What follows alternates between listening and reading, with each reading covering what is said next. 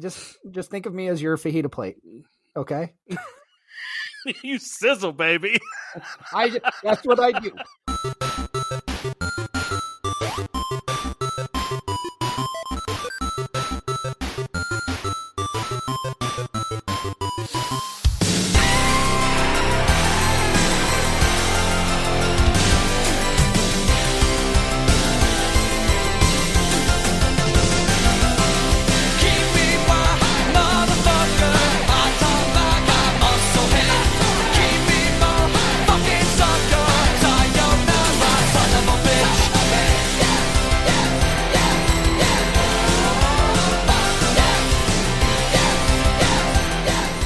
Do you think the 80s and 90s were the golden age of movies? Was going to the video store the highlight of your week? Then you are in the right place. Welcome to Mike and Anthony Soda Pop Culture Club. Me, Mike, along with my co-host Anthony. Nah, you pretty much want to nail them too.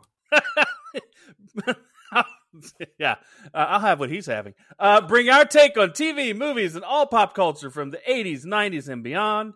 We release our take on a classic movie every Monday. During our review, we will open up a 6-pack of favorite scenes and point out a couple of generic scenes as well. At the end of the show, we'll rate the show 1 to 24 cans. 1, meaning it's not so good. Maybe you got a flat can. I don't know. Wasn't so great. What do you think, Anthony? Just horrible? Just bad? Is that a 1? We've never had a 1. So I don't know. I mean, Tokyo Drift was a 3 for me. So that's close. That's my floor right now. So if we can ever find something worse than Tokyo Drift, that's going to be interesting. All right. And we're looking for bad, people. Probably my last episode ever. If I find something I have to watch worse than Tokyo Drift. And 24 cans. That's the highest. That means you have enough and probably are the life of the party. You're supplying it. You're the best. So let's get in. It's A Christmas Story. There's our range. Tokyo Drift, A Christmas Story. That's my only 24 I've given out up to date. He has a broad range. But before we get to all that, I'll get to all the scoring. We want to let you know, if you want to see our episode schedule, enjoy all things Soda Pop Culture Club, then go to sodapopcultureclub.com where you can make your own movie suggestions. If you want to guarantee we do your movie, all you have to do is make a donation of $25 using our Venmo or PayPal, and make sure you say what it is for. We strongly encourage you to email us as well, letting us know why you want us to do it, and you can email us at mikeandanthony@sodapopcultureclub.com. A couple more things. Don't forget to share the show with your friends and check out our Instagram at Mike and Anthony, where we post memes related to the movies we discuss. And sometimes they are funny, but mostly they're lame because I make them. Exactly. And finally, I want to urge you to go to Apple Podcasts and leave a 5-star review because this helps us grow the show. Anthony, do your thing. I'll do my thing. Da-da-da-da. All right. Today we're taking a look at a classic rom-com focusing on one of the longest fucking developing relationships in the history of the world. Yeah. Let's break it down here. Directed by Rob Reiner, starring Billy Crystal, Meg Ryan, Carrie Fisher, and Bruno Kirby. When Harry Met Sally was released on July 21st, 1989, taking in $92.8 million at the box office against a pussy little $16 million budget. It scores a 7.6 out of 10 on IMDb and a hefty 91% on Rotten Tomatoes. Now, Mike's got a fact here. This brought in almost $100 million, which is pretty damn good considering what it went up against in the theaters. That's correct. The fact we have here is the film was up against a number of summer blockbusters, including Batman, Ghostbusters 2, License to Kill, the Bond movie, and Indiana Jones and the Last Crusade. It opened on only 41 screens the week it opened, but it did its nationwide release on the date he's talking about. It actually did a soft open. Is that what they call it? I don't know what the hell they call it. On July 12th. But, as they say, the rest is rom-com history as to how it went. Of course. But we talked about it, so... And I feel like it's one of those things where the wife makes the husband go see When Harry Met Sally, and then she agrees to go with the husband on his 9th trip to see Batman. Since everybody saw Batman 9 fucking times in the theater. And bought the album. I had Batman's soundtrack. Who didn't, you know? I even remember there was a scene in Doogie Howser where Doogie's talking to his dad, and he's like, once they want to go to the movie, he's like, Batman again? And Doogie's like, it's good. It is good. It is good. So, and we're going to do that, by the way. Maybe. We'll see. Hey, Someday. I've got something new we're gonna do. I just Yay. rhymed, and we're gonna get to that. I'm gonna hit the little thing, and then I'll let people know what it is. All right.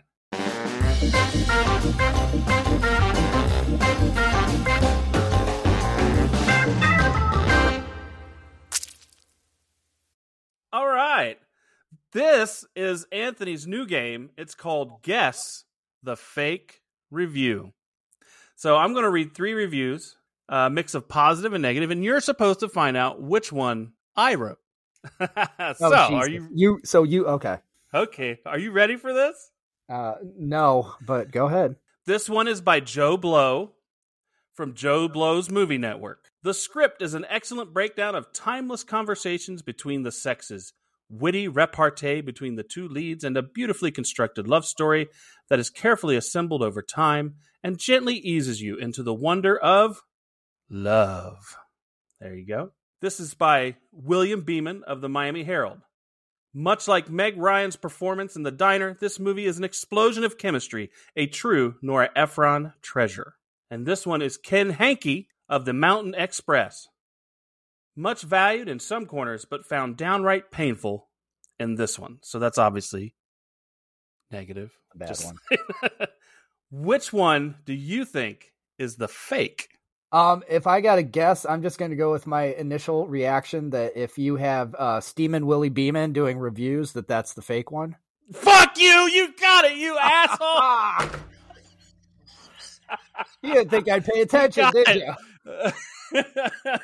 No, I didn't. Oh, but that was a good review. That had to throw you off a little because it was actually well written. Okay, started off well. Anthony 1, Mike 0. I'll get you. I'll get you in the end. No, you won't. That's not my fantasy. So yeah, that was Stephen Willie Beeman. I thought by putting William Beeman on there. Yeah, I know you thought that. I think I might have. If I'd have put it Billy Beeman, would you have gotten it then? Probably. Oh I'm man, gifted. Whatever. Here's something. I'll get you. See, I was thinking maybe this game will be like it's going to be hard for you to guess, but maybe it's going to be easier for you to guess. It's going to be hard for me to fake you out. Fake me out. Oh man. Oh well, that sucked. I wanted to win that game. All right, are you ready for this? Let's do it. All right. In 1977, Harry Burns and Sally Albright graduate from the University of Chicago and share the drive to New York City. Harry has been dating Sally's friend Amanda. During the drive, Harry and Sally discuss their differing ideas about relationships. Sally disagrees with Harry's assertion that men and women cannot be friends as the sex part gets in the way. At a diner, Harry tells Sally she is very attracted and she angrily accuses him of making a pass at her. They part in New York on unfriendly terms. There we go. But with a bang, it started. So what is your thoughts on what happened there? Well, let's back up real quick because before that we had the opening interview with the couple. Yeah. Oh, okay. Yeah. Yeah. They don't put that in the summations here. So 2 weeks later, we were married. Holy shit. Hey, man, Vegas has people getting married like same day. So I can't judge. I took a little longer, a couple years, but yeah, my initial reaction to the whole opening thing was just, were we really supposed to believe that Meg Ryan and Billy Crystal were in college? Yeah, I mean, they're 21, 22 years old, and that is Bullshit. What they're supposed to be. Bullshit. It's funny because, hey, man, here's the thing, like, you watch all these like high school movies and things like that, and it's always like they will put people almost pushing 30 in as a high school character, and it's more believable than them two being in college.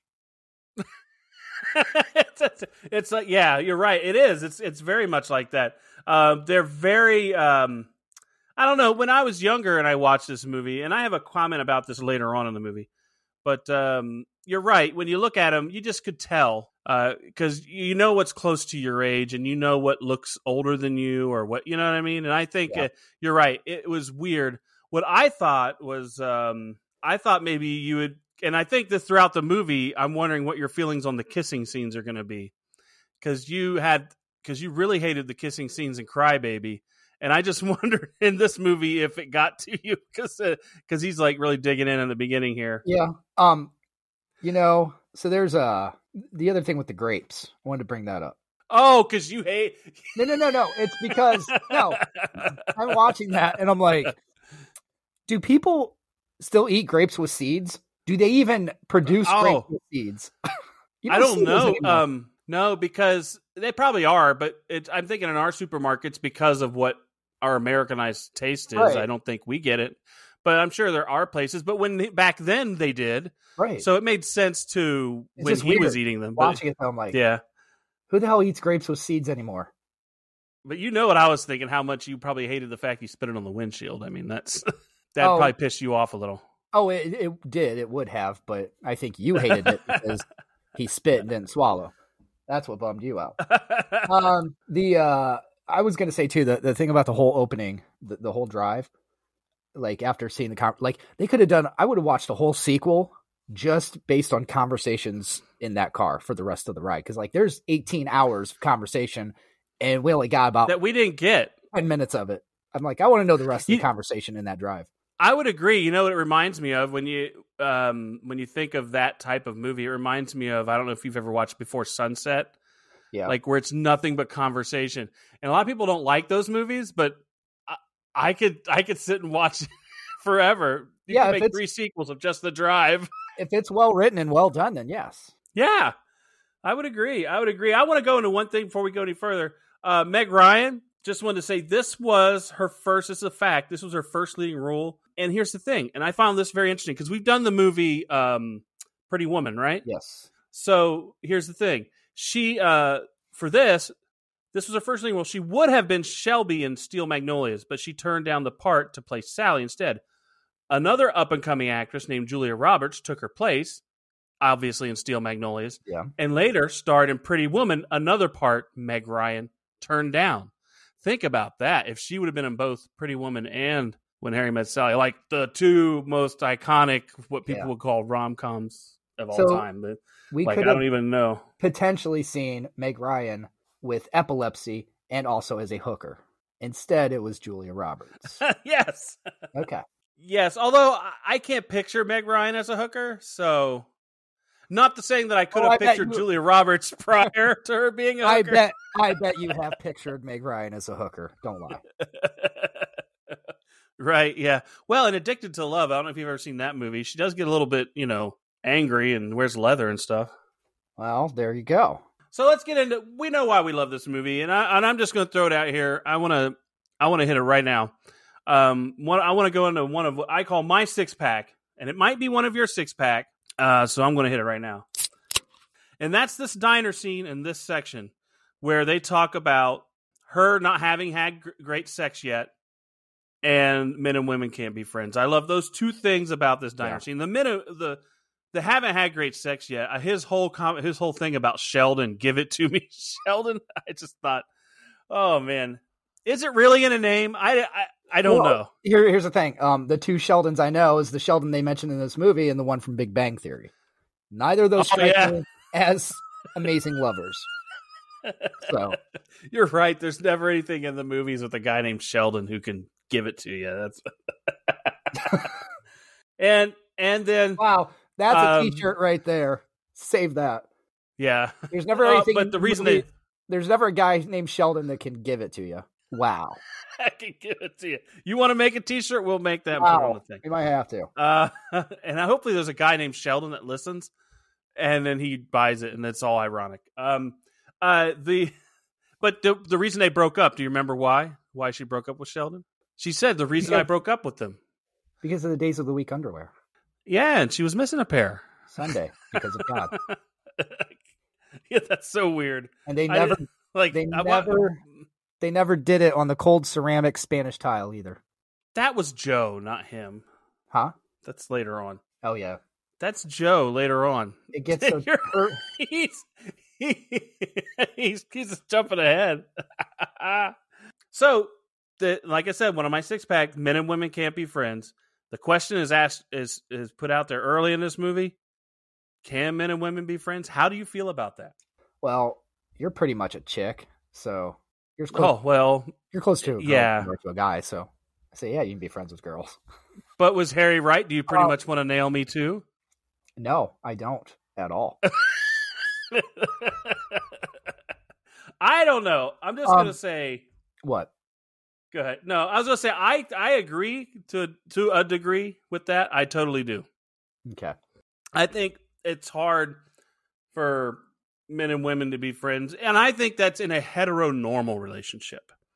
Actually, I'm sure in the way we are now, the 80s were so what we call black and white as to how they looked at relationships. Yeah. We were only allowed to look at straight relationships and things like that.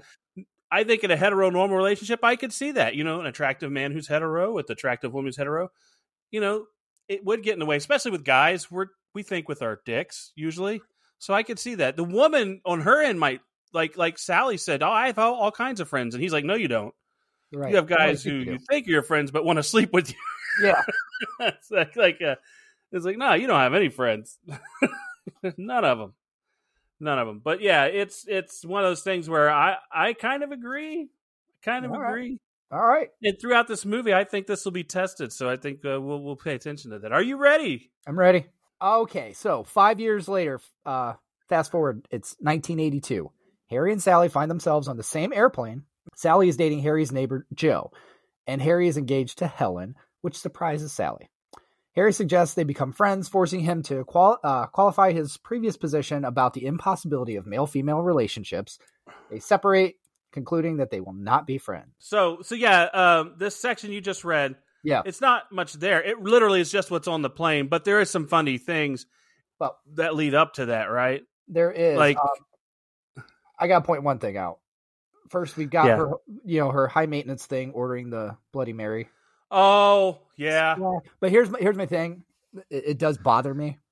Not the order, but I don't like scenes filmed in airplanes because you cannot fucking have a conversation that clearly in an airplane. There's the cabin pressure. You can't hear. You can't hear shit. I hate when they film in airplanes and it's like you're in a living room. Yeah, I would agree. I wish it was more realistic. Well, it depends on where you are. If they're in a higher class, the people who are more forward on the plane, the noise is less because the engines are towards the back. So you're poor like me, so you probably are always flying above the engine. They're in much nicer seats. Sometimes I can't get a seat. I'm just in the cargo bay. Yes, yeah. So, but before they get on the plane, one of my favorite things is they're out there and she's like, oh, I'm glad he didn't recognize me. He was going with my good friend, and she couldn't remember her fucking name. Yeah. And then when they get on the fucking plane, and he's like trying to remember her name. She's like, oh, you don't even remember her name. Right. Reese, that's what I said. That's what I said. Reese. Yeah, that's what I said. You were going to be a gymnast. A journalist. Yeah, that's what I said. That's what I said. Oh, man. I love that. But no, he's just a nice little section there. I mean, the funny thing about that is it's really literally just a plane ride, but they obviously established enough of a connection to, again, later on want to get into that. So I'll go to the next one now. So all right, I'll get to that for you. All right. In 1987, Harry and Sally run into each other again in a bookstore. Ironically, 5 years later, they have coffee and talk about their previous relationship. Sally and Joe broke up because she wanted a family and Joe did not want to marry. And Harry's wife, Helen, left him for another man, a tax attorney, I think. They take a walk and agree to pursue a friendship. They have a late night phone conversations, go to dinner, and spend time together discussing their love lives. So, yeah. So in this section, there's a lot that happens. So now they're bonding over their own misery. Yeah. It's like they have something in common now, but it doesn't have anything to do with each other. It's things outside of each other. It's not. I guess that makes it easy. Yeah. like they can hate on other people together. That's, misery loves company, right? Isn't that what that is? Like, misery loves company. That's totally. all it comes down to. That's why we do the show together. Oh, yes. So, I gotta say, now we had, within this, this is when, Sally was at dinner or at lunch with Carrie Fisher, right? Yes, so they talk about, and that's where she says, and they're like, "You have the best relationship," and that's when she breaks the news. Now I've got a 6-pack right here. Oh, he's got one. Here we go. Carrie Fisher carrying around a Rolodex with eligible bachelors. That is fucking amazing. And why does she dog ear them? Is that when they get married? Yes, if they're married or if there are any red flags, I guess. But if I was starting a band, Carrie Fisher's Rolodex would be top 5 for the name. That would be up there. Ooh, Carrie Fisher's Rolodex. That is good. I know. That's a damn good band name. People, he's coming up with a great band name. That's obscure shit right he's there. He's coming up with them. I got to, I got to double up here, though. I actually do have to double up. I have another 6-pack for me. There he goes. When Harry is at the game talking about his whole discussion. Oh, yeah. All right, the game. Did you see who was playing? Who scored the touchdown? I didn't. Was it Ickey Woods or something? No, dude. It was Phil Simms to Mark Bavaro. Mark Bavaro. Oh, yeah. Because it was a Giants game. I know. But again, this is like anytime that you have sports in a movie where it's authentic like that. Oh, yeah. That was authentic. That was because you actually see the names. Didn't they win the Super Bowl in 86? And then 87, it was the Redskins with Mark Rippon, I thought. I don't know. Maybe. But he won it. Mark Bavaro, that connection was like, you're right. There's classics. There's some classic, connections. That's one of them. Like when I think of Phil Simms, Mark Bavaro is the other guy I think of. That's pretty cool. You're right. It is nice to have authentic things going on. Mark Bavaro is the guy you think of because that's like the only guy he had to throw to. Yeah, it's so true. They were a running football team, damn it. And I want to say you love movies in New York, right? I do. And in this one, there's a scene where they're walking and it's the classic scene on the cover of the movie where they're walking and they're talking about their sex fantasies. Yeah. I believe that happens during this time. So I just think that above and beyond what they're saying, which is funny, when she gives out her sex fantasy, but the visual, when you look at it, when they have it all wide like that and you see all the colors and everything, just a beautifully shot film. I'm just going to say, I got it. There are some shots in it that make you happy. I got to tell you, just because you mentioned sex fantasies, and it just reminded me of this. Thank you. I know I'm in yours. Go ahead. I'm not going down that road, but many years ago, I was at a Christmas party. It was like a bunch of 20-year-olds giving. So it was like a what is it? The white elephant. White elephant. So one of the gifts that a guy got. I mean, I'm talking like there's people like some dude got like 3 bottles of Mad Dog. There's like, Oh, right. So this one guy got a basket with a box of tissues, lotion, and When Harry Met Sally DVD. And a candle or some shit. It's like that is epic. That's classic. I love that. Classic white elephant gift right there. It is. That is great. But her sex fantasy just rips my clothes off. Yeah. And that's it. He varies it sometimes. What she's wearing. What she's wearing. So we're gonna go because this is actually the biggest thing in this is the one of my 6-pack, and I'm sure one of yours, so we'll just hit it now. Maybe. There. Oh no! Oh my god, soda overload. Sweet Jesus. Let's try it one more time. There you go. Hit it. I don't know why it does that. Sometimes it does an infinity loop. I feel like I'm in Avengers. What we're going into is obviously the diner scene happens here when they have the diner scene. And I want to go into a fact before we get into that. For the infamous, or I don't know why they call it infamous in this fact I found, but I think it's for the famous orgasm scene. The original script called for Harry and Sally to merely talk about women faking an orgasm until Meg Ryan suggested that Sally actually fake an orgasm at the table. Director Rob Reiner loved the idea and put it in the script. Now, because of this, and I always say you reap what you sow, Meg Ryan had to go through her fake orgasm repeatedly as the scene was shot over and over.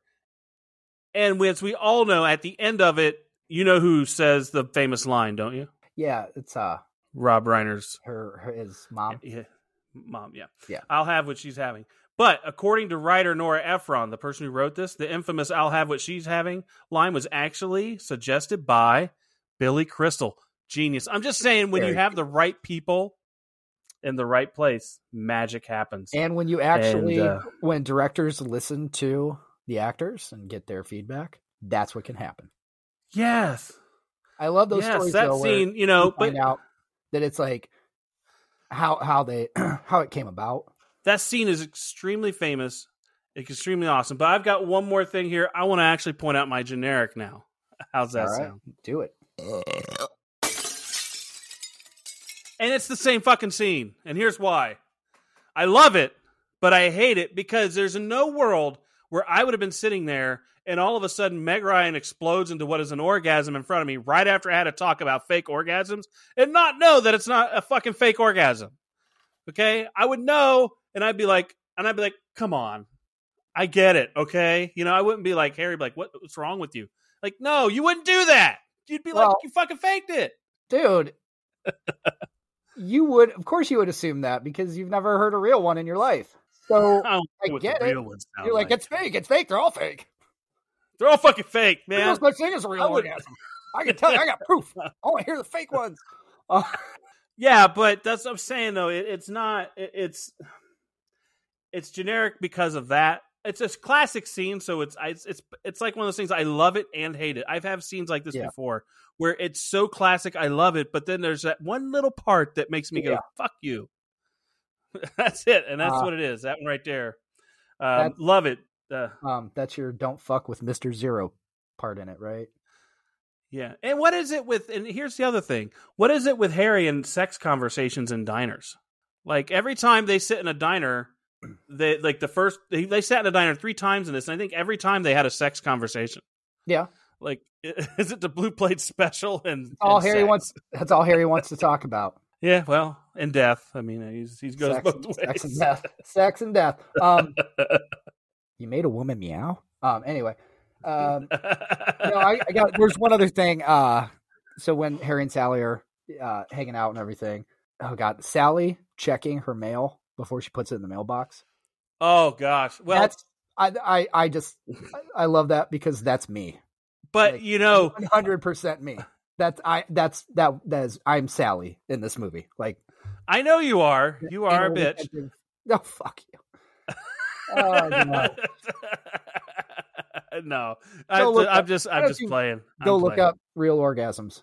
No, I'm not going to say anything. But no, you know what that reminds me of, too? It reminds me of that thing you do. Liv Tyler does the thing. She puts the stamps on and then makes sure she gets them all in there. And then she has to hurry up when the song comes on the radio. I bet that made you nervous. Nah, actually, it really didn't. It didn't? Okay. I'm surprised because she was doing the same thing until she was like... Now that you pointed out that way, it probably will from now on. Fucker. Now, also in this, we get their late night conversations, and that's where they really get into the high maintenance, low maintenance conversation. And that is one of my, I'm going to have an 8-pack, it feels like today. Jesus, no kidding. Because it's so good. I think this brought it to the forefront in our culture. Like, I never really, me personally, I didn't know what high maintenance, low maintenance was. I mean, you know it because you know those people, but you know what to put it, how to label it. And when you watch this movie, it's like they labeled it so well for you. You knew, that person who's always so fucking weird with their orders and like always making everything so hard, that's the high maintenance person. They can't just order a hamburger and go on. It's got to be a hamburger without pickles. You know what? It's kind of funny you say that though, because, and I guess not high maintenance. I'm not high. I don't think high maintenance. I think I'm very anal retentive with, like I said, the mail and shit like that. You like it the way you want it. No, because here's the thing though. Like if I order, like I hate that. I don't make all these changes to my order. Yeah. I'm not hold this, that. No, I'm not picky with that kind of stuff. Like literally the only change I'd ever be like, can I substitute fries for that? That would be it. Like, I don't think I've ever, can I get like literally, but then my only thing I would ever do is like, unless there's cucumbers on something, but then I just fucking order something else. Yeah. That's all. You're not high maintenance. No, and I think I'm probably more high maintenance than you at times with that type of thing. But even then, it's not like I ask for things on the side and I just ask no cheese, no mayonnaise on a hamburger. You know, like it's not like I want it no cheese, no mayonnaise in a wrap, but can you put the lettuce and tomato in a separate wrapping on the side so that I can put it on myself? And that's high maintenance. Right. You know, I think I'm just maintenance. See, not low maintenance. You would never order something that you have to put together yourself because that would take effort. I get fajitas sometimes. Oh, okay. So, yeah. Speaking of that, I can't say this too loudly, but, this is coming out after Christmas. But I got my wife, a couple of those sizzling fajita, like cast iron things. Oh. Yeah, there you go. So, wait a second. So you got your wife a present to make you fajitas.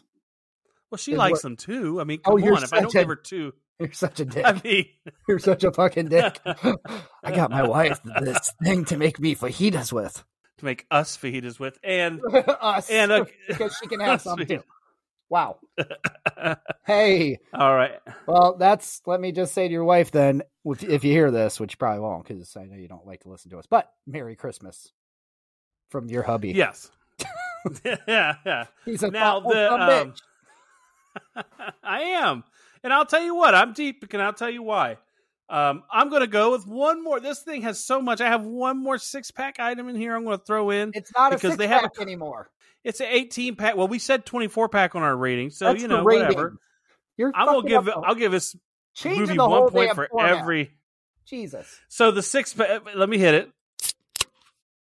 All right. So they're having their conversation about their respective exes and what they miss about them. And she says about Joe, and this resonated. I figured this statement out, and I understood it so completely. She says, I miss the idea of him. Yeah. And I understand so much what that means is what somebody idealizes as to what they want something to be, as opposed to what the reality is of what they're getting. Right. That's why that hit me so hard. Even then, I think that I understood that, you can give somebody something, the idea, something ideal, and give them something else totally, completely. And I think I understand that. It's funny amazingly. Because, me too. Like I'm in the exact same boat. Like when we started doing this podcast, that's how I was. Yeah. And then now I'm like, yeah, reality is not what I thought it would be. You missed the idea of a podcast. Exactly. But the reality is not what you expected. Right. So if I wasn't here and you're by yourself, you wouldn't miss me. You wouldn't miss me, actually. You just miss the idea of what you wanted to be here. No, I would just miss the editing. Oh, wow. Because that tells you people what he does not do because he's not. I would miss you doing the editing and shit. That's the hardest part. So this is the easy part. That's what I would miss. It's like that's like doing the dishes. This is the eating the Sunday. I have to clean the plates. Okay, well, right, see, hey, guess what? Just think of me as your fajita plate. Okay. You sizzle, baby. That's what I do. I will sizzle, but you got to do the work. All right. How about you sizzle as you read this next section? Oh, so much is coming to light today. Okay, during a New Year's Eve party, Harry and Sally find themselves attracted to each other. Even though they remain friends, they set each other up with their respective best friends, Marie and Jess. When the four go to a restaurant, Marie and Jess quickly fall for each other and later become engaged. So. Yes. Yeah. Yes. That was like. Yeah, I think I'll get a cab. Yeah. I'll go with you. And that was quick. Yeah, I never understood why they set each other up with their friends. I mean, I guess they were trying to make it easy to hang out, but it's only because they had that whole Jack and Diane, will they, won't they, energy. I don't know, I'm talking, or not Jack, Sam and Diane from like Cheers. Like they have that will they, won't they energy. This whole movie, that's kind of what it is. Ross and Rachel, and like yes, yeah. I mean. You don't want to miss It's that. great. No, it's I know. I agree with you, Ross and Rachel. I get it. I just don't watch it. Harry, I think it's Harry doesn't want to get involved with Sally. Do you think it's still that? Like it's him? I do at that point. Yeah, it is. He's scared too. And I think it's partly because, he's never had a friend who's a woman, and then that's gonna fuck that right up. You know, so yeah, there's still stuff going on there that it's like, oh, yeah, wait, yeah, he still has some issues, but like you said, they run off really quickly. Like they're both so concerned about each other, but when the Bruno Kirby guy, I forget his name of his character, Jess. But when he goes to get the taxi, she's like, "I'll come with you, Jess. I'll come with you." Hey, it's like, yeah, I know. Just a helpful hint for you. If you forget his name, just read the notes that are right in front of you. Right in the fucking notes, I know. Right in front of your face, because I just read it. I know. I'm bad people. Sometimes right I have great there. memory. William Beeman of the New York Times. Right there. And here's the funny thing. It's also in this fact I'm going to read when we get to something else here in a little bit. And I just saw it there too. So now here's the thing. They go to shop for them for a present, and they see the perfect present, in my opinion. Karaoke machine. Harry points out the karaoke machine. Would you sing karaoke with me? Like show tunes karaoke with me? I have. Chicks and decent duck. You've sang karaoke with me? Well, we did it on Guitar Hero or Rock Band. Oh, that's different. I wasn't show tunes. I was rocking out, and you were like playing guitar or something. No, then I was screaming. It wasn't like Badly, you singing a duet with me. We weren't like doing like love lifts us up where we belong. I would not fucking do that. First of all, I can't sing. Second of all, I don't want to. And that's it. That's my list. But so people, if we're ever out doing karaoke, you know who's not the life of the party. You know, just say it. You're not the life of the party. But that's where. Go ahead. I said I'm fine with that. Oh, you're fine. I get it. Sorry, there's a delay. I see your head move, and then your words don't come through right away. So, anyways, but he does see. What's interesting about that scene, which makes him all pissed off, is when they're doing the song, and he goes, "Eyes will pop." He looks up and he sees his ex, which gets him in a really foul mood. Which his ex. Let's give some credit here. When you see her and you realize, oh, that's the girl from Parenthood and Necessary Roughness, Helen. Yes, it is. The teacher from Necessary Roughness. That's so correct. The professor, pardon me. Rick Moranis' wife in Parenthood. Yes. The one she's cute. She's the one in Parenthood that poked a hole in her diaphragm. She's evil in everything she does. She's even kind of bad in Necessary Roughness. I mean, what did she do? She dumped her boyfriend on the one night that he gets beat by the other guy. It's like, I think I want that guy, and then dumps him and goes stalks the other guy. And then goes stalks him for how many years? Yeah. I'm just saying, not a great character. But what I love is that later on, we get into another one of my favorite scenes. I'm going to pop it here. Here we go. Give me your 6-pack again. Hey, fuck you. I got a 20-pack. This is a fucking keg at this point. You've used so many 6-packs. Yeah. Okay, so they get into the thing, and Jess and Marie, remember their names, are unpacking their shit, and they're arguing over that fucking wagon wheel coffee table. Yep. I love that wagon wheel coffee table. I liked it. It's really kitsch, in my opinion. Like now that some people would like that. It would be like a weird focal point of a room. Would you use it? Would you use the wagon wheel coffee table? No. I'll tell you, one of the biggest reasons I hate glass tops. Oh, well, I hate glass tops. No, it's funny because of the cleanliness of it. We go. It's funny though that because I'm like we go to Rocking Horse Ranch. Yes, and I'm like this would be something there. They probably have one there.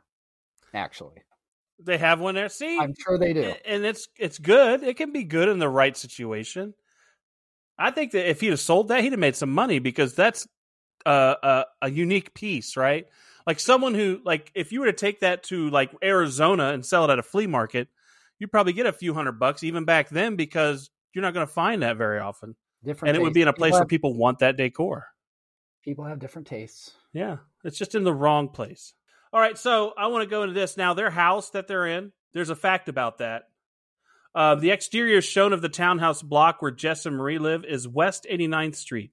It's also the very same Upper West Side block on which director co-writer Nora Ephron later chose to shoot when she located Meg Ryan, Kathleen Kelly's apartment there in You've Got Mail. So it's in the same place as You've Got Mail. In real life, Ephron and her husband, Goodfellas author Nicholas, I don't know how to pronounce his name, Pileggi, I think that's how you say it, lived just a few blocks away on 79th Street and Broadway in the historic Apthorpe apartment building. So You've Got Mail, another movie we've done because Nora Ephron, right?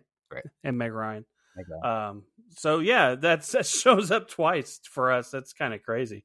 But yeah, that's I just, I like that fact. I like it when you see things and sometimes you notice it. Sometimes you're like watching a movie, like, have I seen that before? And then sometimes it just goes right by and you didn't realize that you just saw something the same time. Yeah, but twice.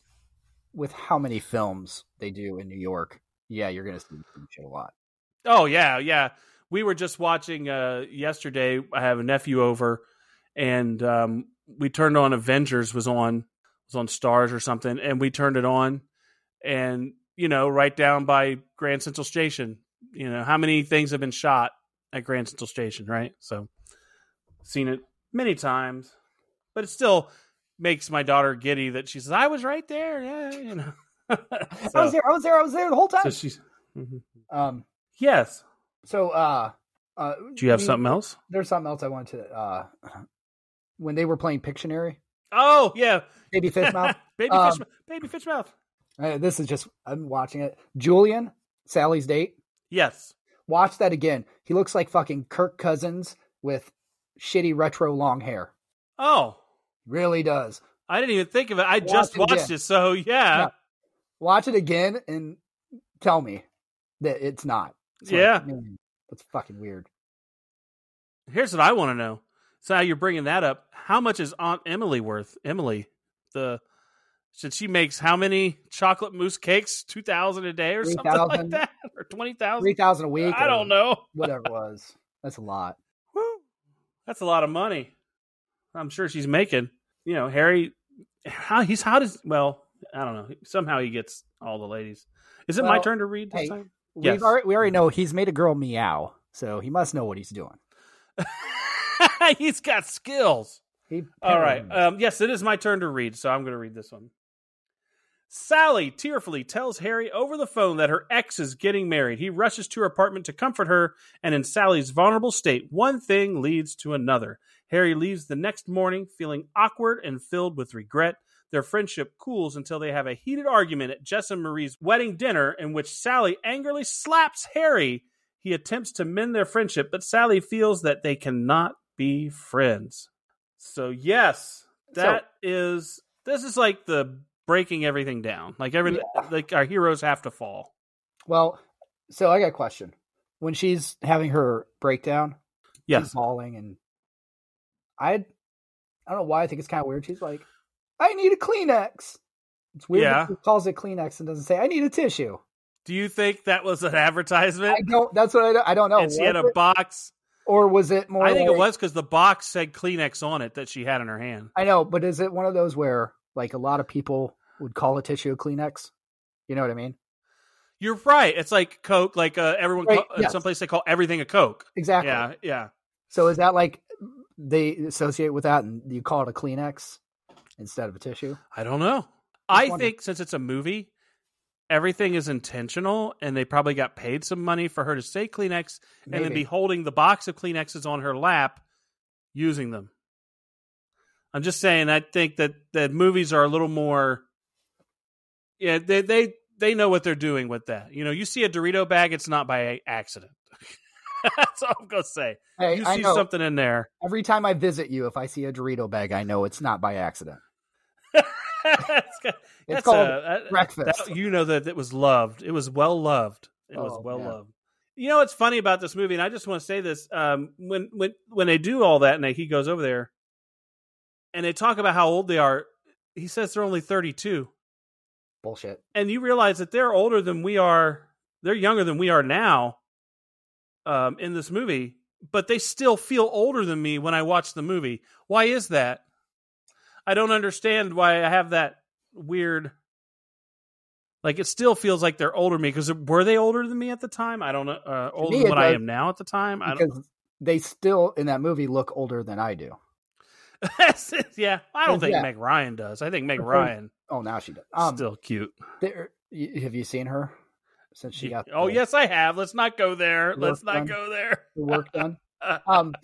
No. I think it's just when you, depending on how old you were when you first see it, like that's how you associate it, and I don't think that changes. Yeah. I agree. Yeah, you're right. That's where my memory is, like, because I saw it when I was that age. It's always going to be me at that age watching this movie. It's like watching Empire Records, and you still associate with being their age. Yeah, because it was my time. Right. Yeah, it was closer to my time. I get it. Okay. They do the deed. Is Harry an asshole for leaving so soon after?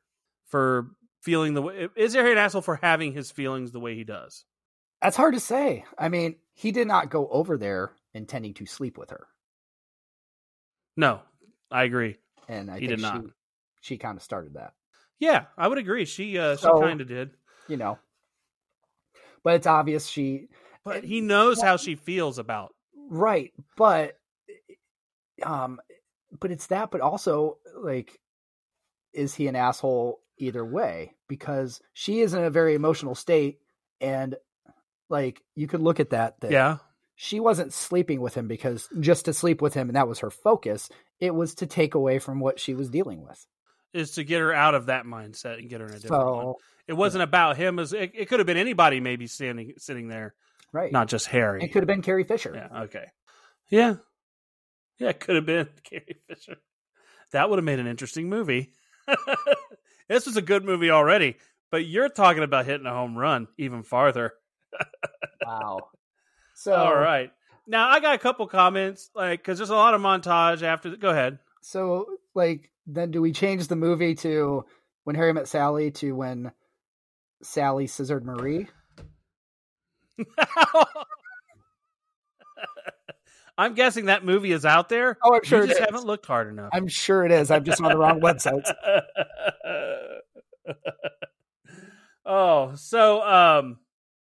Couple things. When they're doing their thing and they're talking about they're taking a few weeks while after they do the little meeting where they say it's a mistake.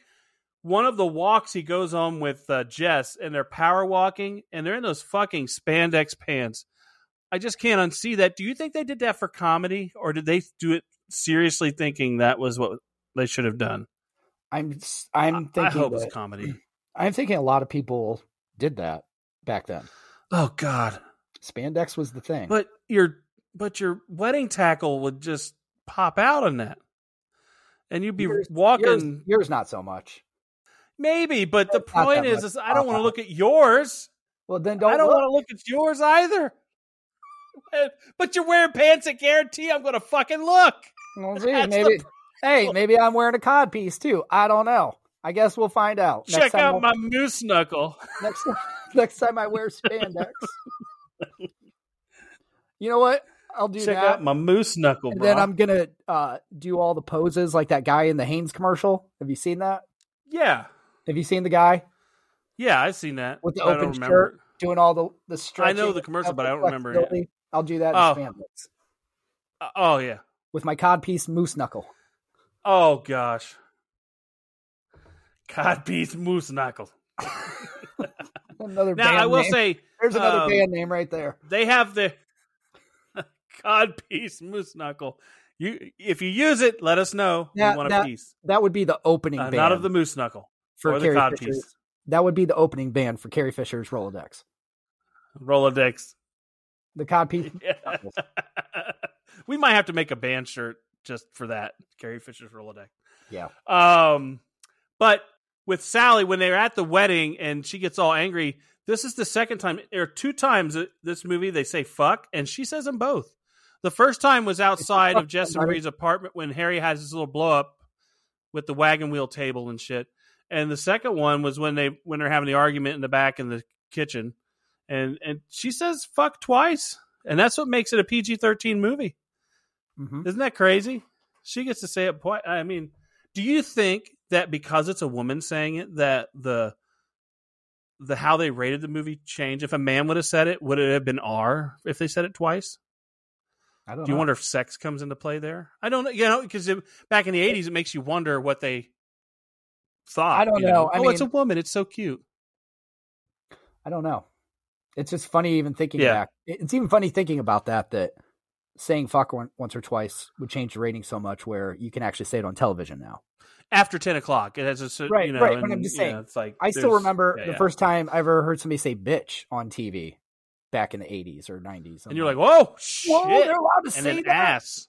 And it was like all of a sudden. And then they started saying ass. And then South Park came along with their shit episode. Yeah.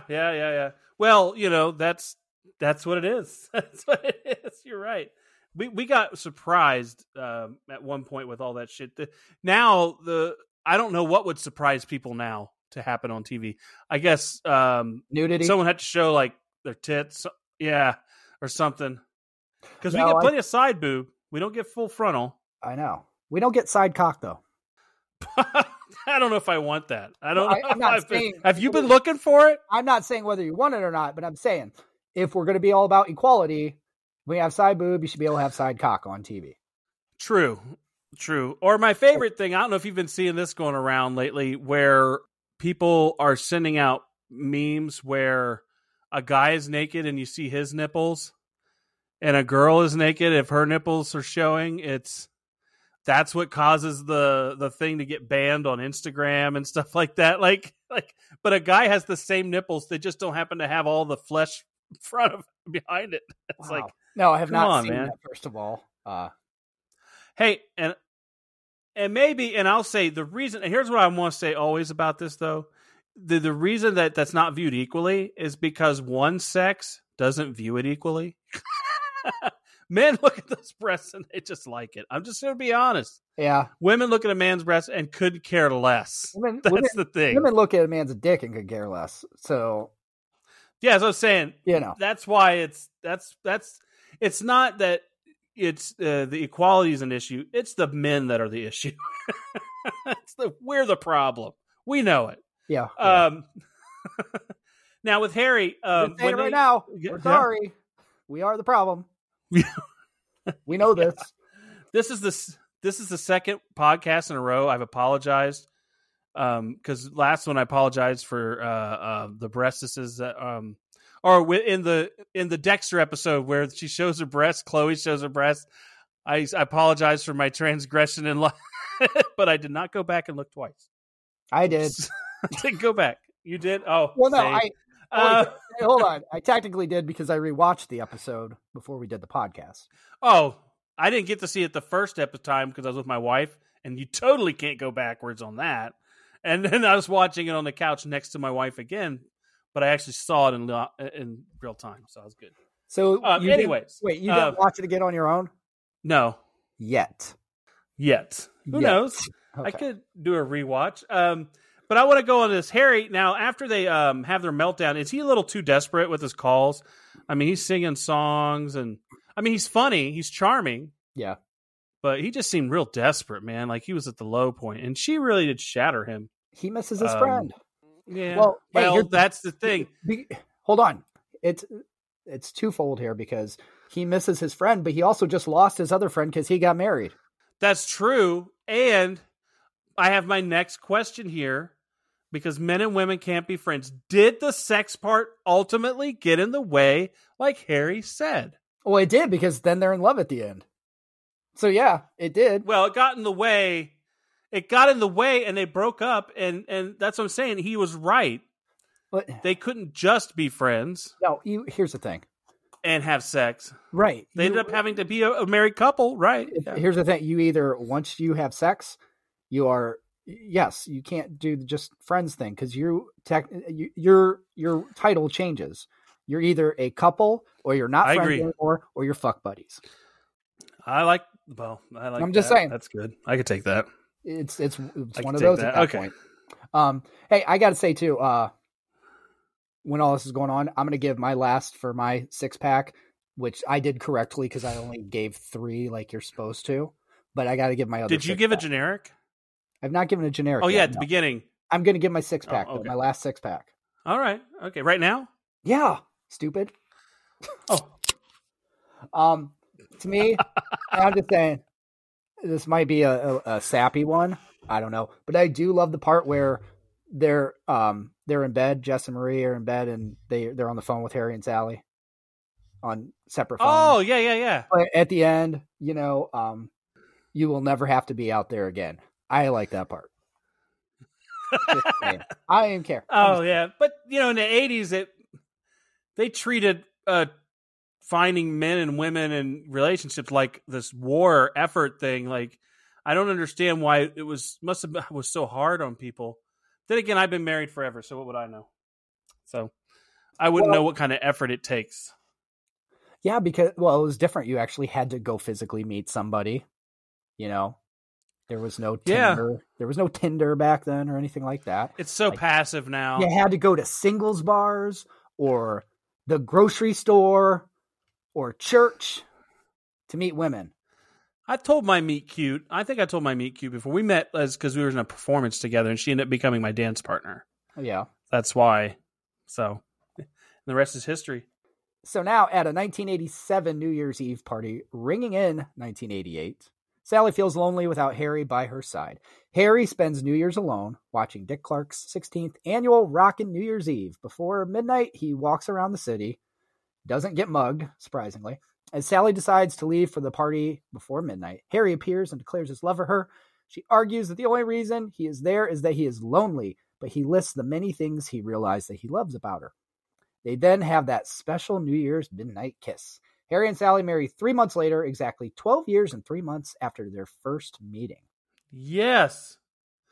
I want to say that, do you think, because I love this scene because when Harry's there and he starts walking around, do you think it's one of the best montages, his memory montage? Do you think it's one of the best uses of that ever? Because it really did take you on a tour of all the memories and all the little things that bring you back into the relationship the same way. I thought it was one of the best uses I've ever seen of that. It was good. It was really good. It was. It's great. It's great, man. I want to tell you, I have another 6-pack here. Well, before that, we got... Oh, do you have one too? No. Well, no, go ahead. You go ahead first. I don't have another one. I told you I gave the appropriate amount already. You've given like 13. I'm giving the inappropriate amount. So here we go.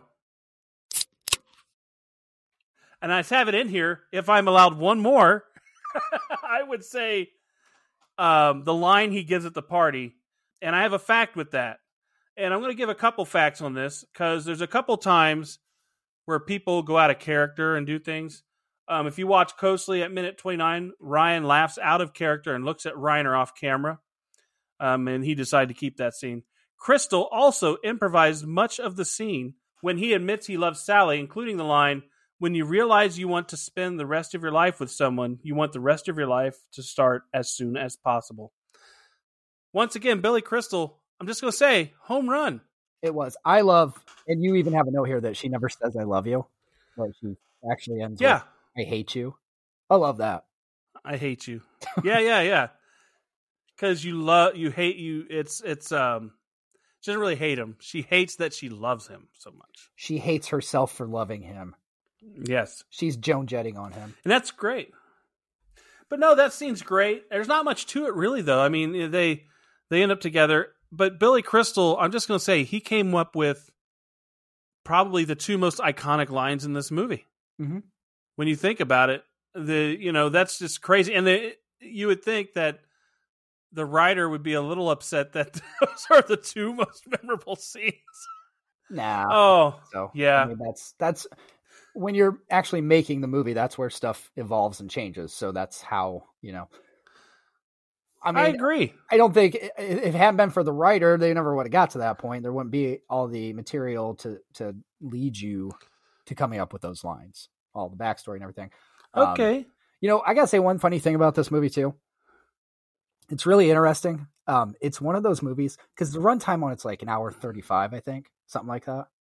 Yes. You always think of it as being such a longer movie than it is. You know Because what I it takes mean? you on a long journey. Because yeah, it's like, and like it's one of those where like if you catch bits and pieces of it, or you sit down, it's on TV or something like that, and you see there's so many different layers and different sections of time to it that if you think back, like you would be like, yeah, it's like a 2+ hour movie. You would think it's got to be like 2 hours and change. Not at all, but it doesn't feel that. Yeah, I'm saying there's like if you would think about like if like I'm saying like if you had asked me like after watching it recently, like if you had asked me before that, how long is this? How long is it? I would have said like probably over 2 hours. Yeah, Just weird. because it takes you and not in a bad way. It's because you feel like you've gone through so much to get to the end. But I want to talk about that. In the first draft of the script, this is a fact. Harry and Sally didn't end up together. Efron felt that was the most realistic ending. But hey, this is the movies, is what she said. So yeah, if they don't end up that. together, this movie does not do what it did at the box office. I bet. I'm with you on that. Did you have any other scenes or anything you wanted? Do you have anything else you wanted to point out there? Because I got one more thing to read. I got one as far as one scene that we skipped over, and I have to do in that section. No, just in general. Oh, okay. This one we glossed over. That okay. Go ahead. I got it. I do it in an over? accent, and I'm not trying to do it. I have to. It's a shit. My shit. Is this accent. A generic? It's not generic. It's just I have to point this out. Is all. Go ahead. I sneak behind a tree. She looked very nice to me. Okay, I marry her. Oh, like that's some creepy shit right there. Okay, let me read this thing. Let me read the thing. Okay. And he just did this. The film contains several interlaced and interspersed segments where fictitious older married couples narrate to the camera their stories of how they met. The last couple interviewed before the closing credits is Harry and Sally. And I just want to say, they say fictitious couples. Actually, they did a lot of interviews and got a lot of the stories the couples said from true stories. But the couples themselves on the show were actors saying the thing. So, yeah. So there was probably a little, they probably dressed it up a little bit for the movie, but they have some truth to them, some of the stories. So. All right. I will. Oh, go ahead. I was gonna say. I like what you were talking about. Where I go to the next village, and if I see she does her laundry well, I want to marry her. That's what he says. Man, but 55 years later, right, or something like that. So those are, to me, some of those are great. Some of them are atrocious. Like the one where the guy is, I went there with what's her name, but I didn't want her. I saw you, and you're like, why would you want to be with a guy who came with someone else, was so flippant, he would dump her right there at a funeral to go with you? I'm like, some of those stories are like crazy, and they have to be real because only the craziest stories are real. Isn't that what Jess? Anyway, do you have something you want to say? Isn't that what Jess Marie did? Oh yeah, so. You're right, but not at a funeral, at least. Anyways, I got one more thing. Another fact, that last scene that you see them doing their interview for the camera, Harry and Sally's final interview at the end of the film, it was completely improvised. So I thought that was gold. It shows they both have this ability to improvise and be in their character in that space where they can, make it happen. So there you go, Captain. And what else do you have? You never said you're generic. I didn't, but you know what it is. I've told you this before. Well, let me hit the thing. All right. Generic is Billy Crystal and Meg Ryan. Because I cannot and still cannot. Oh, but a good-looking guy, a funny guy can get a good-looking girl, though. A funny guy can get a good-looking girl. I know this, and I get it. I'm just saying, I still can't picture it. Because first of all, even I'm just saying, Billy Crystal looks older than Meg Ryan in the first place. He looked like he was 40 when he was in college in the beginning of the movie. I'm just saying. Yeah. I'm with you. I get it, but still. It's funny, is Meg Ryan to you, is she to the 90s what Reese Witherspoon was to the 2000s? Yeah, I mean, when you look at all the movies she did, although Yeah, I mean, but I don't think Reese Witherspoon did as much serious stuff. Like, she didn't do anything like Proof of Life or No. I'm just saying. or Courage Under Fire. When you're talking about the cute girl next door rom-com. Oh yeah. She had that thing like the approachable, had the awkward walk. She looked like someone that you could go out with because she wasn't like a Christy Brinkley type model, but at the same time, she was just like you said, like it could be your next door neighbor, like you said. I get that. I totally get that. She could be my next door neighbor, and I'd be cool with that if she was. There we go. Just gonna say that. And that's it, folks. That's it. Let's rate it. We're gonna rate this bitch up, and we're gonna make it happen. Here we go.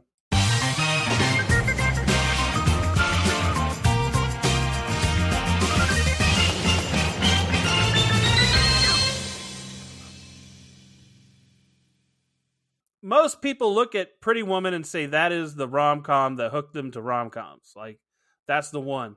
But not me. This is the one that captured me. Like, this and another one that we did called Can't Buy Me Love, probably. It was witty and fun. I would say this is like one of the first adult movies that I watched and was like understood. And because I was 13 at the time. So that's probably about the time where I start, understanding what's going on, What I love is that it gave us some of the most iconic scenes and arguments ever. Men and women can't be friends, high maintenance, faking orgasms. I mean, it's all in there. There's not much for me to tear down here. There really is. The biggest problem to me is my one generic scene, which just happens to be also my six-pack. So I'm going to knock it 1 can for that and give it 23 cans. All right. I really do enjoy this movie. Like I said, it's still weird. I don't buy Billy Crystal and Meg Ryan together, but I get it, but I don't know. It's a really good movie. There's a lot of funny parts. There's some great dialogue in it. It's got a little bit of everything. I like the whole strung out relationship that took 12 freaking years and 3 months to actually work at the end. It's a really solid movie. And I do enjoy it. So I just flat out, I give it 19 cans. That's me. Now, all right. Let me tell you just one. I know you always ask, well, where's that put it with everything else? And give me some reference here. I'm not going to give you all that because I'm sick of doing it. But I will say something very interesting is you mentioned Pretty Woman. Yeah. I gave that 23 cans and you gave it 19 cans. So these have the exact same score. Just flipped. Yes. That is very, very interesting to me. Oh my gosh. That is. Sadly, that's one of the most interesting facts, I think, of this show ever. She ain't saying much. But yeah. So 21, that's our average, 21. Just like Pretty Woman. All right. 21. So that's it. That's pretty good. It's one of the better movies in our time, but he won't tell us how good. Anyway, so I got some things I got to say here. We would like to thank you for listening. Remember, you can go to sodapopcultureclub.com for all things related to the show, including your chance to make movie suggestions and view our upcoming schedule. Now, here's Anthony with a little hint as to what next week's movie may be. He broke his neck trying to suck his own dick. Yeah, Google that, and you'll probably find out what it is. As always, we would like to thank you for listening and tune in next week for more of the Soda Pop Culture Club.